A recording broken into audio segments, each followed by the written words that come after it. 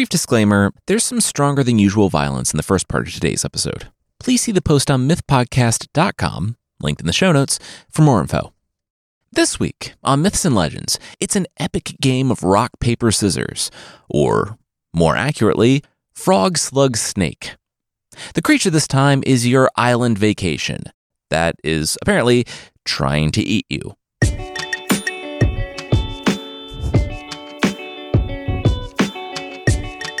This is Myths and Legends, episode 332, Frog and Slug Are Friends.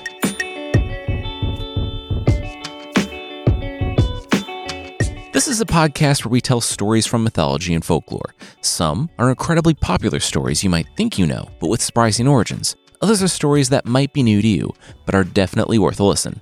Today, we're back in the Edo period of Japanese history, though today's story doesn't super concern itself with dates or historical figures, so no worries. We'll jump in with a boy, walking through the forest with his samurai protector. Oh, and real quickly, this story, or a version of it, apparently went on to inspire aspects and plot lines in the anime Naruto. Full disclosure, I am going 100% off the folktale that was translated to English about 200 years ago. I have not seen Naruto at all, and any similarities or characters are completely from the public domain folktale.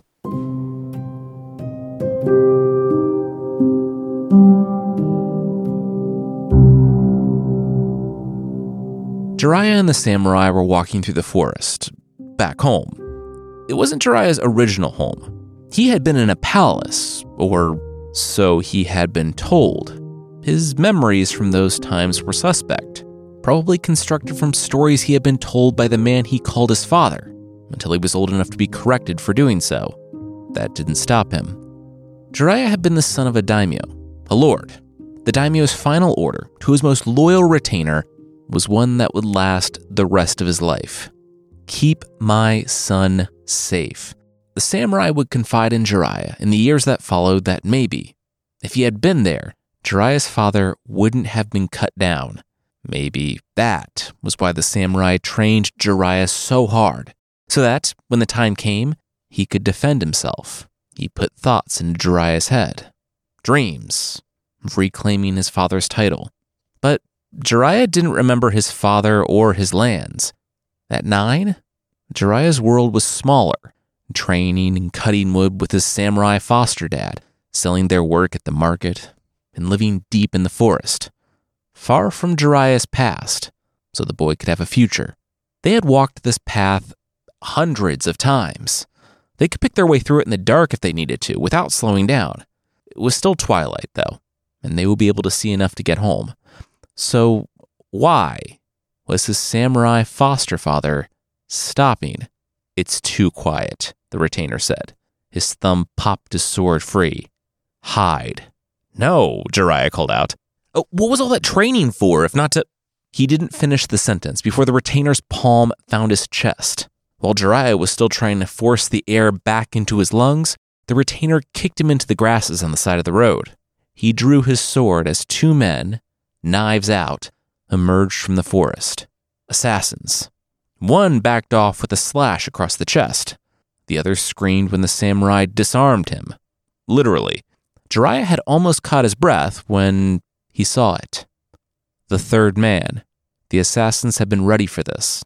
He forced a cry out, and his retainer, the man who had been a father to him at his own father's orders, turned around in panic, with just enough time to catch a short sword in the ribs from the third man. The man with the slash on his chest, his shirt blooming red, set to work hacking away at the samurai. Jiraiya's foster father died looking at him. After the body dropped, Jiraiya rushed from the forest, shoving the third man and getting a dagger from the samurai's side. Jiraiya knew. He knew they were there for him, but he wouldn't make it easy. The three men looked at each other. I'm sorry? Who are you? Jiraiya stood up straight. He was Jiraiya, son of Ogata. And who? The man with the slash across his chest asked. He turned to the other. Kill him? I'm not killing a kid. You kill him.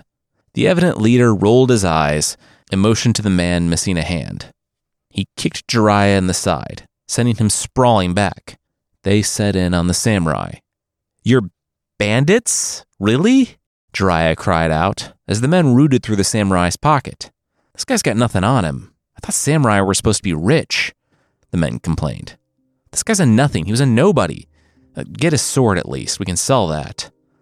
By the look of him and the kid, no one's going to come looking for it. What do you want to do about the tanto? The bandit was still putting pressure on his wrist, but he gestured to Jiraiya. Do you want to try and take it from him? The bandit sneered. Let him keep it. He'll need it out here.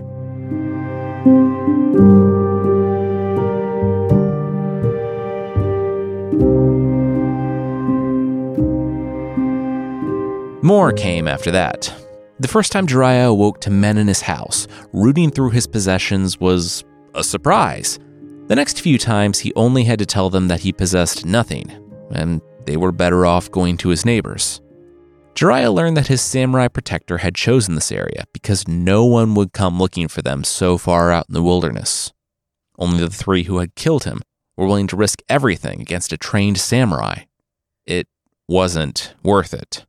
To work, only to have it all be taken from you by a knife in the night, or squeezed by some protection racket. So, Jiraiya stopped working. If he lived among outlaws, he might as well live like an outlaw. It started honorably, somewhat. He had learned from his samurai dad how to control his breathing and his sounds. He could slip in anywhere unnoticed, so he stole from people that stole from him, until one day, he found a man sleeping on a mat by a fire in a cave. That man was wearing a sword he recognized. He looked around the cave of sleeping bandits. A half hour later, the bandit with the sword awoke to a slap in the face. Despite Jiraiya sitting on his chest, he still managed to raise the alarm. Oh, their eyes are already open. Look around. The bandit glanced around the room. Each and every one of his fellow bandits had been murdered in their beds. He squinted in the firelight. You? You did this? The bandit sat up on his mat after Jiraiya got off his chest. What did the kid want? Why was he still alive? Jiraiya said, I thought that the man who took the life of my foster father, he deserves a duel. Then Jiraiya's face grew cold. Then I thought, him? He's a nothing. He's nobody. So now, I just want to hear your screams. Jiraiya drew his foster father's sword, and the cries echoed from the cave.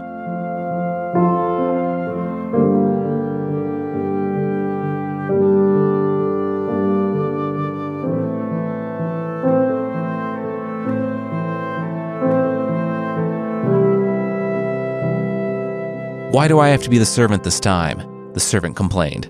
The 20-something Jiraiya looked back. They were approaching the gate. He needed to speak to his master like a servant, which meant not speaking at all. The man at the gate to the city stopped them. Jiraiya nodded to his retainer, who pulled out their identification. The man at the gate's jaw dropped, and he stepped aside for Jiraiya, the young lordling, his retainer, and their servant. When we get in, you do not steal anything, Jiraiya reminded his retainer. They said, but that's the point? They were bandits. They were doing this to steal stuff. No, we're doing this to learn what he has and where his guards are, Jiraiya chastised the men. Sometimes it was better to work alone. Still, when you worked alone, you couldn't pull off jobs like this. That was why he had joined the bandits in the first place. When he effectively wiped out their competition, the gang welcomed him in. He quickly rose until he was basically leading them. Now, they didn't rob travelers and risk losing everything to an overzealous guard. They pulled off carefully planned heists that netted them 100 times what they made on the road. They split up when they made it inside the daimyo's house. The servant went with the servant, the samurai with the samurai, and Jiraiya with the lord, who was more than happy to entertain the son of a rich merchant's talk of marrying his daughter. That sword, do you know the history of it? The daimyo asked Jiraiya. The image of his foster father being hacked down in front of him flashed in Jiraiya's eyes. No, sorry, what is it? Jiraiya held the sword and scabbard up. I heard it was recovered from some bandits to the west, and I just fell in love with the inlay. The daimyo said it once belonged to a retainer of a dear friend of his. A good man, one cut down by monsters. Ogata. You're bored. The daimyo smiled at Jiraiya, staring off in the distance. Jiraiya looked away, hiding his eyes. Hearing old men talk about other old men, I get it. Let's talk about my daughter. He clasped Jiraiya on the shoulder and walked deeper into the house.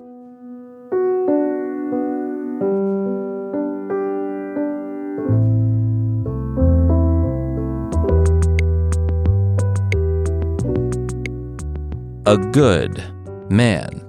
That's how the daimyo had described his father. That was what Jiraiya wasn't.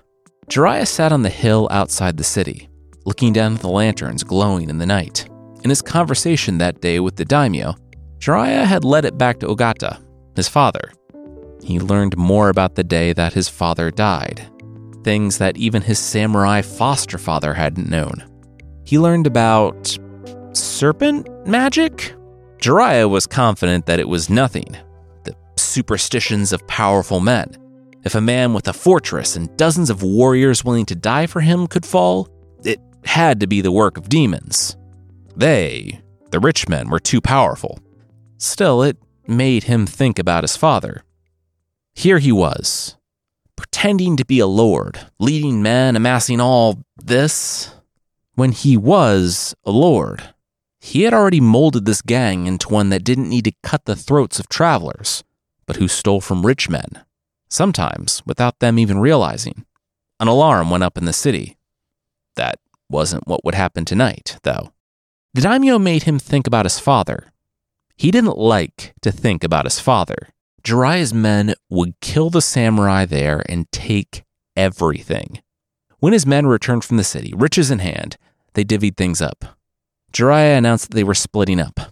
This had been a big target, but the remaining retainers couldn't chase them if they fled in every direction. Jiraiya told them that they all had their assignments, smaller jobs until they met up. 2 months in the east. The men nodded, and then they evaporated into the night. Jiraiya, for all of his skill, was on the least promising road. Well, least promising when it came to riches. He saw the home glowing on the mountain and stepped inside the cave he had found. He reached past the silks of the lordling folded in his pack and found the robes of an ascetic, a pilgrim. This house was one that he had heard was special. A man living deep in the mountains. A rich man who mistook obscurity for security. They were just rumors, but worth looking into. The man was kind of right to be confident. A snowstorm hit not 10 minutes out from the door. By the time Jiraiya made it, he was trudging through nearly 2 feet of snow, half frozen. He nearly fell through the door. He called out for help, and she answered. She was stunning and not what Jiraiya expected at all. Jiraiya fell inside the warm home. Inside, it wasn't a shack, it was a manor. She smiled. She didn't get many visitors this far up in the mountains. And he looked cold. She took Jiraiya's traveling cloak.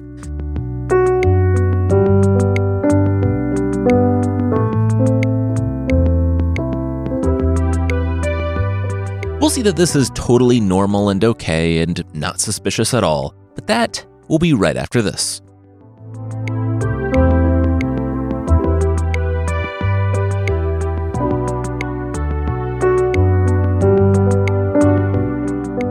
It was too bad. Too bad she had to die. She was kind, she was generous, but she saw Jiraiya's face, and Jiraiya had to rob her. His position with the gang was tenuous, and if the leader didn't come back with something, the rest would smell blood. It was unfortunate, but so was life sometimes. Sidebar, I don't know why Jiraiya decided she had to die. It just says that it was because of his nature, which feels a little hand-wavy to me because though he steals, and I did have him kill those bandits, it is a massive leap from bandits to a person who's just sitting, reading in her home after she took Jiraiya in and fed him. Anyway, Jiraiya, let's say he felt bad about it and quietly slid the sword from its scabbard as he slid the door open to the woman's room at midnight. She sat in the glow of the lantern light, absorbed in a book. Jariah had been in this long enough to know that hesitation and uncertainty only created problems. You decide what to be, and you be it, even if it was a monster. The sword flashed and found the woman. It connected, but it also stayed. Without looking, the young woman had raised her arm and caught the blade. Jariah's arms shook as he put all of his weight against the woman's single hand. She still didn't look at him. "I have lived in these mountains many hundreds of years," the woman said, her voice growing deeper with each word. Her skin became a slimy, reddish brown on the arm that held the sword blade. Two of her fingers merged together, and circles popped out of the ends of them. The woman closed her fist, and Jariah's blade shattered in an instant. The shards sprinkled to the floor. In the reflection of one, Jariah stood there in shock, tears growing in his eyes. In the reflection of the next, he was gone, already closing the gap between himself and the woman. His tanto drawn, the woman exploded from her kimono. A slimy hand caught Jariah's neck, another slapped his hand, flinging the dagger away and sticking it into the wall. Jariah's body slammed on the wooden floor, and he found himself under the weight of the frog. Yield. The frog croaked?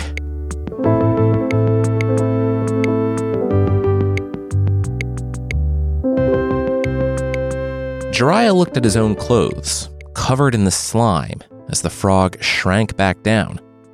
It didn't return to the form Jariah knew, but it took the form of an elderly man. He dressed in a nearby robe, and then he turned and found Jariah pinching the bits of steel off the floor, gathering his sword together. That blade belonged to the samurai who raised you. Your foster father, Senso Dojin said, cinching the robe. And you broke it. Jariah didn't look up. You needed it to break. You've been too long controlled by your past, the man said, bending down and helping to pick up the shards of steel. I left it behind, Jariah shook his head. Running from it is still letting it control you. You robbed that friend of your father because thinking of your father, your biological and your foster father, caused you great pain. Jariah stopped gathering the sword. He couldn't just leave them behind, forget about them. Your past will always be there. You can run from it, become a bandit leader who is going to slaughter a young woman after she showed you hospitality, or you can turn and face it. Jariah looked up. What was the old man saying? I'm saying, go back. Become what you were always meant to be, what you were born to be. He took a deep breath. Jariah could stay here for the night, providing he didn't try to kill his host again. In the morning, he could leave, return to his current path, or stay. But if he stayed, it would be as a student of magic. He would begin moving forward. Now, the host needed to rest. He hadn't showed anyone his true form in decades. When the elderly man rose the following day, he found the room clean. He found his pupil ready. He told Jariah that today he would begin to learn frog magic. Jariah stifled a laugh. Frog magic? Senso Dojin said yes, that's what it was. It was incredibly powerful. Jariah would learn all the arts of the mountain spirits, how to control the wind and the rain. He could control frogs and have them do his bidding. He could even make them grow to enormous sizes and ride them. Jariah said yes. All that sounded extremely cool. It did. The only thing about that was that frog magic? It just sounded, he'd be real, it sounded incredibly cheesy. Senso Dojin nodded yes. He could admit that. It did sound cheesy. Not as bad as snail magic, though. Jariah shrugged. Okay. So, when did they start? Cue a montage of training where Jariah did learn how to control the elements, control frogs, make them grow in size and fight for him. he also confronted the pain of his past, the pain of both his father and his foster father's murders, the fear he felt, alone in the forest, not sure what he should do or where he should go, surrounded by murderers. 6 months later, he stood in the manor.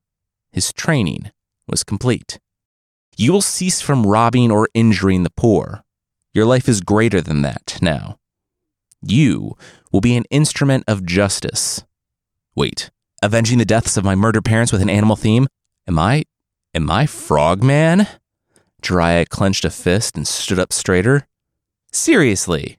Sensei Dojin cocked his head. He had notes when it came to frog magic, but immediately jumps to Frogman?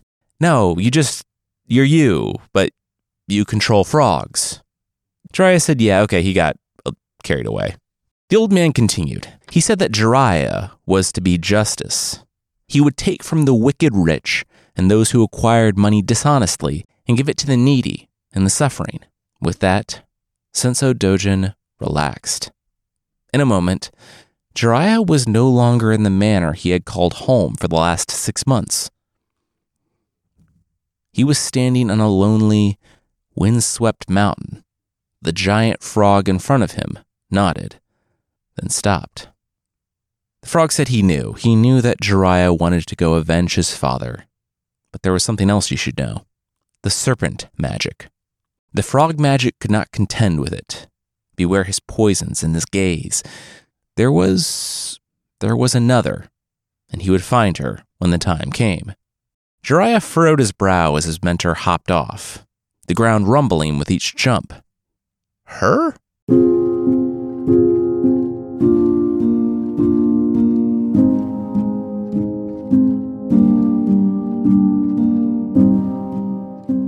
What makes you think you can come back like nothing ever happened and then tell us we're done robbing? A former lieutenant demanded when, riding on a giant frog and flanked by 2 other humanoid frogs, Jiraiya made his triumphant return to the gang's hideout. The bandit sneered. Jiraiya didn't even have a weapon. He swaggered toward Jiraiya, sword bared. He would make it clear in no uncertain terms what he thought of Jiraiya's changes. The bandit raised his sword and caught a frog flipper in the stomach. He doubled over on the ground. Ribbit? The giant frog at Jiraiya's side asked. Yeah, like 5 out of 10, medium style, Jiraiya said. Ribbit? The frog asked. The other one leaned in close. I need to send a message to the rest, but nothing permanent. Thanks for checking, though, Jiraiya said. And the 2 frogs closed in on the bandit attacker and started just laying into him. The beating was more showy than punishing, but it was still a beating. And it had the intended effect. In a day, Jiraiya transformed the bandit troop. Anytime a farmer's crops failed, and his landlord came to exact punishment and seize his land, dragging him and his family into the street and beating them, he found giant anthropomorphic frogs ready to hit his goons with a 7 out of 10 in the street for all to see. This only happened a few times, until the dishonest and greedy began to fear the giant frog-riding Jiraiya, the young man they called Young Thunder, because evil would never know when he would strike. But when he did strike, it was devastating.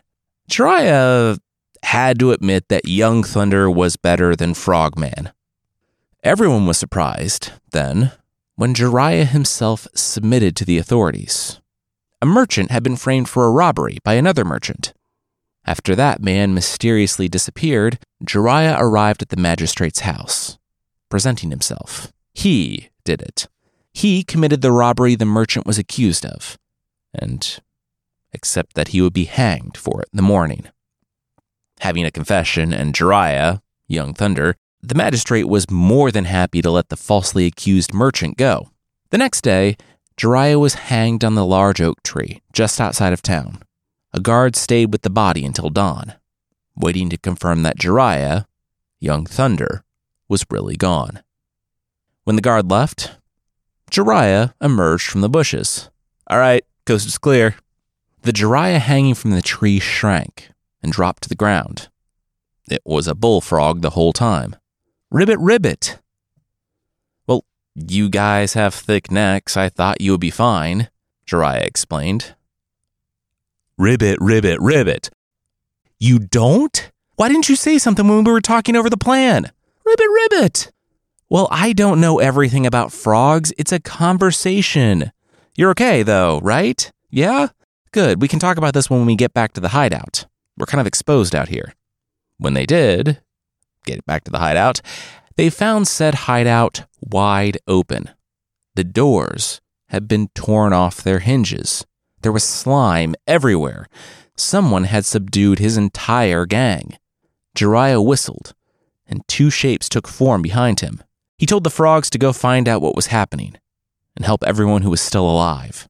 But they didn't move. He turned, saying that he said to, but they weren't his frogs. They were giant slugs, and they attacked.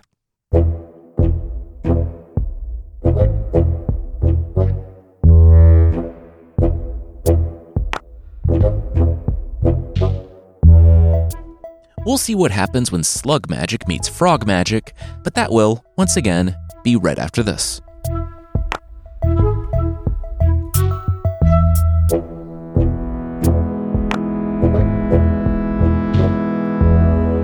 Three months earlier, Tsunade walked the forest, gathering wood for her mother and father.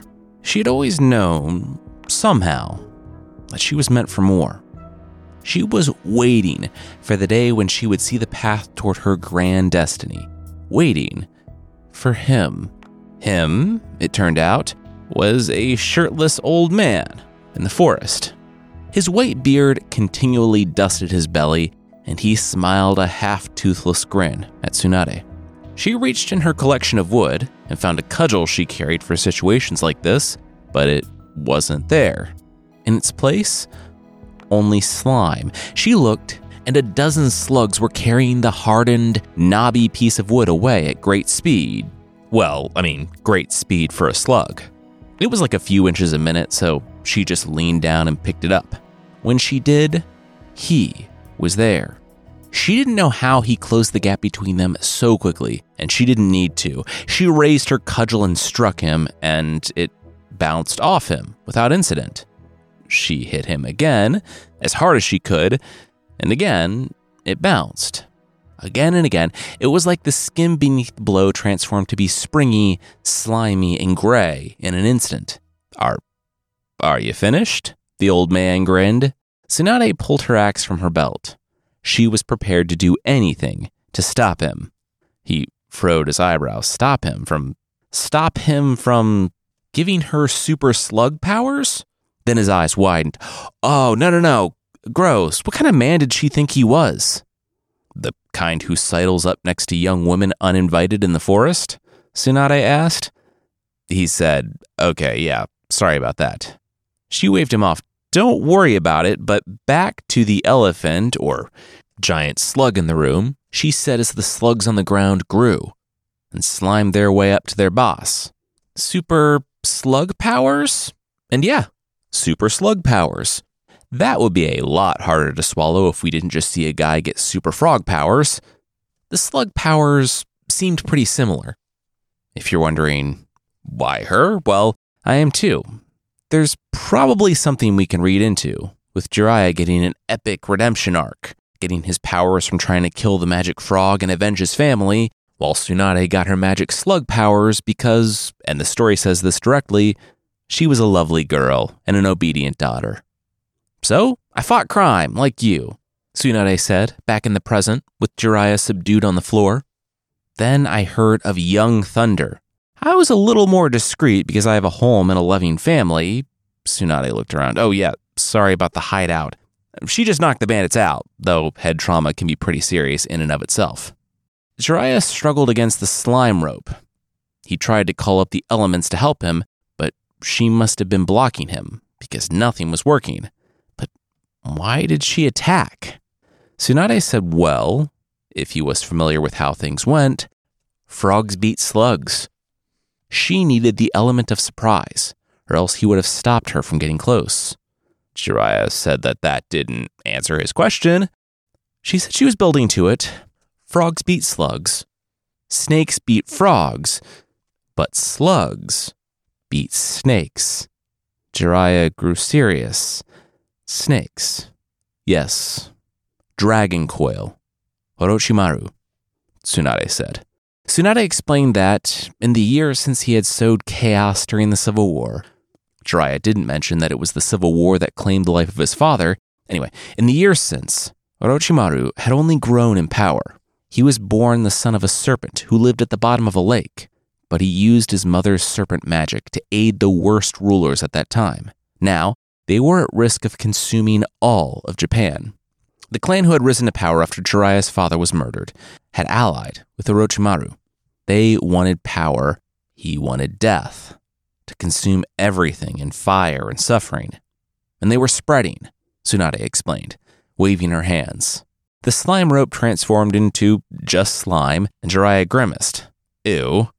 He was free, and the slugs that had overwhelmed his hideout backed off. Tsunade offered her hand. Jiraiya rose. As they planned, the young people grew close. Very close. It wasn't long before Jiraiya sent message to Tsunade's parents, asking for her hand in marriage. They agreed, and Jiraiya and Tsunade were married. In time, they pushed back at the snake, and since slug magic beat snake magic, especially with frog magic by her side, they were successful.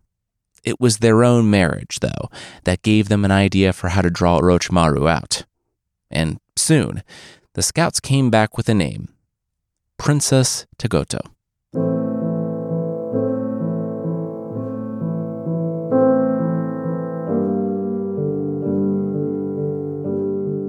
Yes, I know he's in love with me, the princess said, pacing, unable to ignore the presence of these slug and frog bodyguards. So many of her guards had died getting her out of there. He went full Voldemort, having a giant snake just tear through the samurai. He took so much pleasure in destroying them that she was able to escape. She knew it was just a matter of time until he came for her. And now they wanted her to be bait? Tsunade and Jiraiya looked to each other. Well, I mean, bait makes it sound really bad. They wanted her to just live as she was going to live anyway, with them waiting for her to provoke Orochimaru's arrival, so they could use the opportunity to attack him, so that's just using me as bait, but with more words. She looked to the horizon. Every morning, she feared the silhouette of a snake surrounded by samurai coming for her. If this would help, she would do it. Were they sure they could defeat him? Slug beats snake, remember? Tsunade smiled. Princess Tagoto breathed. Okay, she would do it. She would be their bait.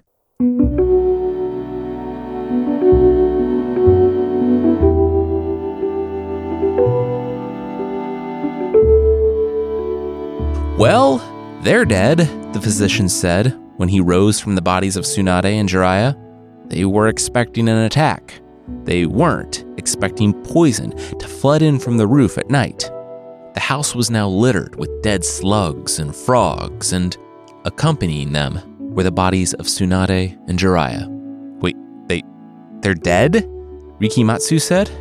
The doctor looked at the teenager. Two things. One, who are you? And two, yes, basically. They're still alive, but they've been severely poisoned. They have hours left before their bodies begin to shut down. The only anti-venom is in India, far to the west. Rikimatsu said, Who is he? He is Rikimatsu, Tengu boy. With that, wings sprouted and his nose began to grow. I'm sorry, what? Tengu boy? The physician said. Rikimatsu slowly returned to normal. Yeah, Tengu boy. He was still workshopping the name. It's not like official, but yeah. Jiraiya saved his father's life when his father had been falsely accused of a crime and was going to hang. Rikimatsu ran out into the forest in tears and was consoled by Tengu, the bird-like spirits or creatures that are seen as protectors in Shintoism and sometimes demons in Buddhism. Over time, they granted him their powers, so he could turn into one at will. He came back to serve the one who had done so much for his family. The physician and the samurai around him said, Oh, okay, that was a lot and probably not a great use of the precious time they had. "Oh yeah, anti-venom," Tengu Boy shouted. His skin turned red, his nose grew, and his wings unfurled. He took flight.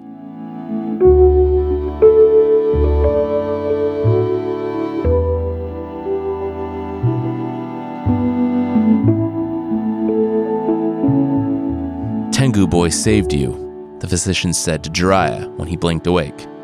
"Tengu Boy?" "Yeah, he has the power of a Tengu. This happened when..." The physician started, but noticed Jiraiya looking at his wife.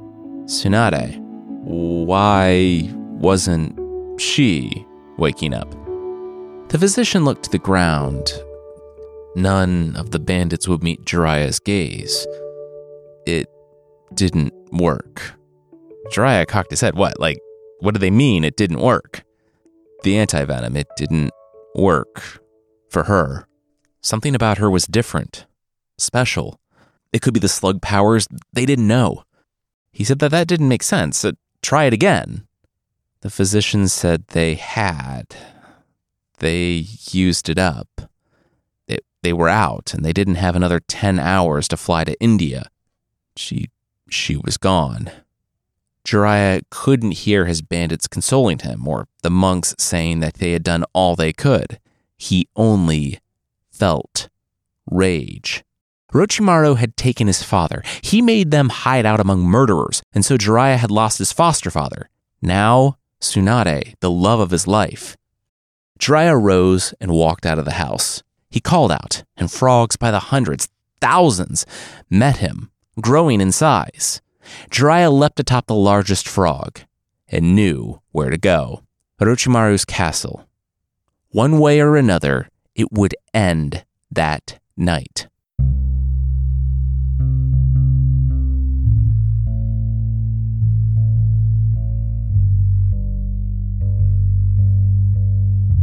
Giant dead frogs and snakes littered the battlefield. Also people. Jiraiya's bandits hadn't arrived yet on horseback, so it was all Orochimaru's retainers that littered the battlefield alongside the snakes. Jiraiya stood atop the giant frog he rode, sword drawn, slashing out at all the snakes that crawled up the side. Then, a shadow. The giant frog stopped thrashing about the battlefield. It became still. It looked up into the eyes of the massive snake. It was transfixed. The reason why snakes won against frogs was because the frogs, when they locked eyes with the reptiles, were frozen in place. Jiraiya tried to rouse the frog from its stupor, but it wouldn't respond. He dove away before the massive serpent struck, biting and twisting around the frog. Jiraiya struggled to his knees. His arm and at least one rib was broken, but those weren't his biggest problems. Orochimaru, followed by nearly 100 snakes, walked up. He had to say, it was impressive. More impressive than Jiraiya's father, but Jiraiya would still fall. After all, snake beats frog. Jiraiya closed his eyes. He would die, but in that, there would be a rest from a life spent fighting. He just hoped he would see Tsunade again. "What? You're dead," Orochimaru said. Jiraiya opened his eyes just in time to see the wave of gray slime overtake the enemy army. He looked up to Tsunade, atop a massive slug. "Slug beats snake," she said, and her slug's head came down hard, crushing Orochimaru in one blow. Tsunade walked down the head as Jiraiya struggled to his feet. Tsunade called out for her slugs to go save Princess Togoro, if any snakes still remained in the palace. She turned to her husband and said that she was sorry. She had to. She had to find a way to make Orochimaru think she was dead, to goad him into attacking in his arrogance, to draw him out. She let him, Orochimaru, keep some spies in their camp. And the physician, well, he was an actor. And she knew that Tengu Boy could make it to India. Jiraiya told her to stop. He didn't care. She was alive. That was what mattered. When Jiraiya limped off that battlefield, having saved Japan, it would be his last. The young man who had been chased by knives since he was an infant, who had spent his life fighting, put up his swords and retired the frog magic. He assumed his father's former role as daimyo, and, through his governance, achieved a peace greater than his frog power could have ever wrought. He never fought again, and it's said that he died, hand in hand with his beloved, Tsunade, surrounded by his children and grandchildren. It was one warm summer evening, listening to the frogs sing out in the darkness.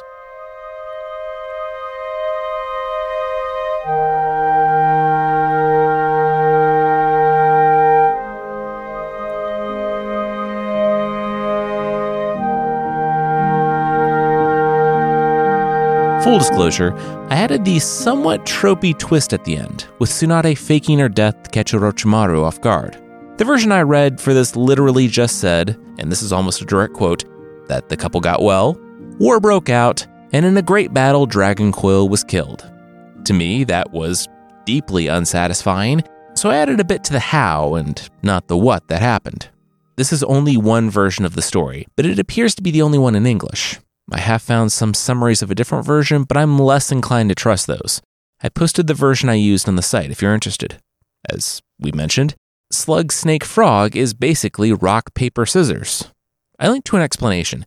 To me, Slug feels like the paper of this particular game. You know what I mean. Others apparently felt the same way, and in some versions of the game, not the folktale, Slug is replaced with Centipede because Centipede, apparently, burrows into Snake's brains if you were looking for a significantly more metal version of rock, paper, scissors.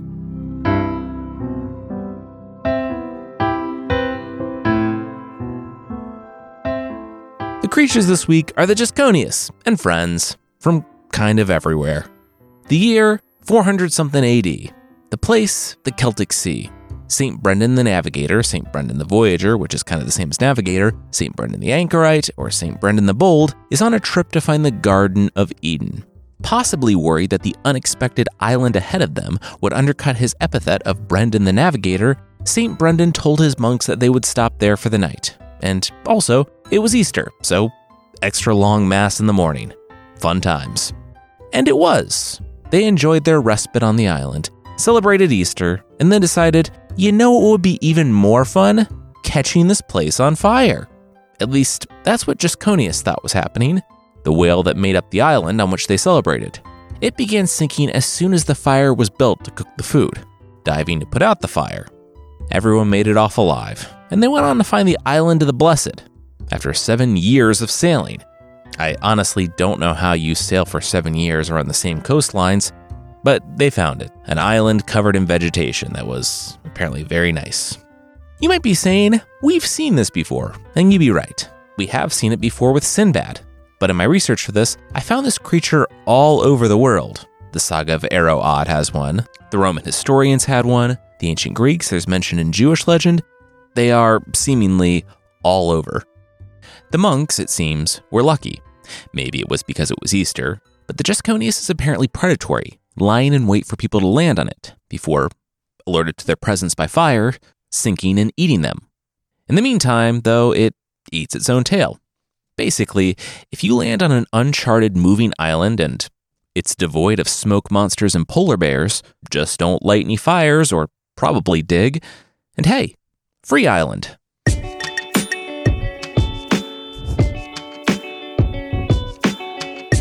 That's it for this time. Myths and Legends is by Jason and Carissa Weiser. Our theme song is by Broke for Free, and the Creature of the Week music is by Steve Combs. There are links to even more of the music we used in the show notes. Thank you so much for listening, and we'll see you next time.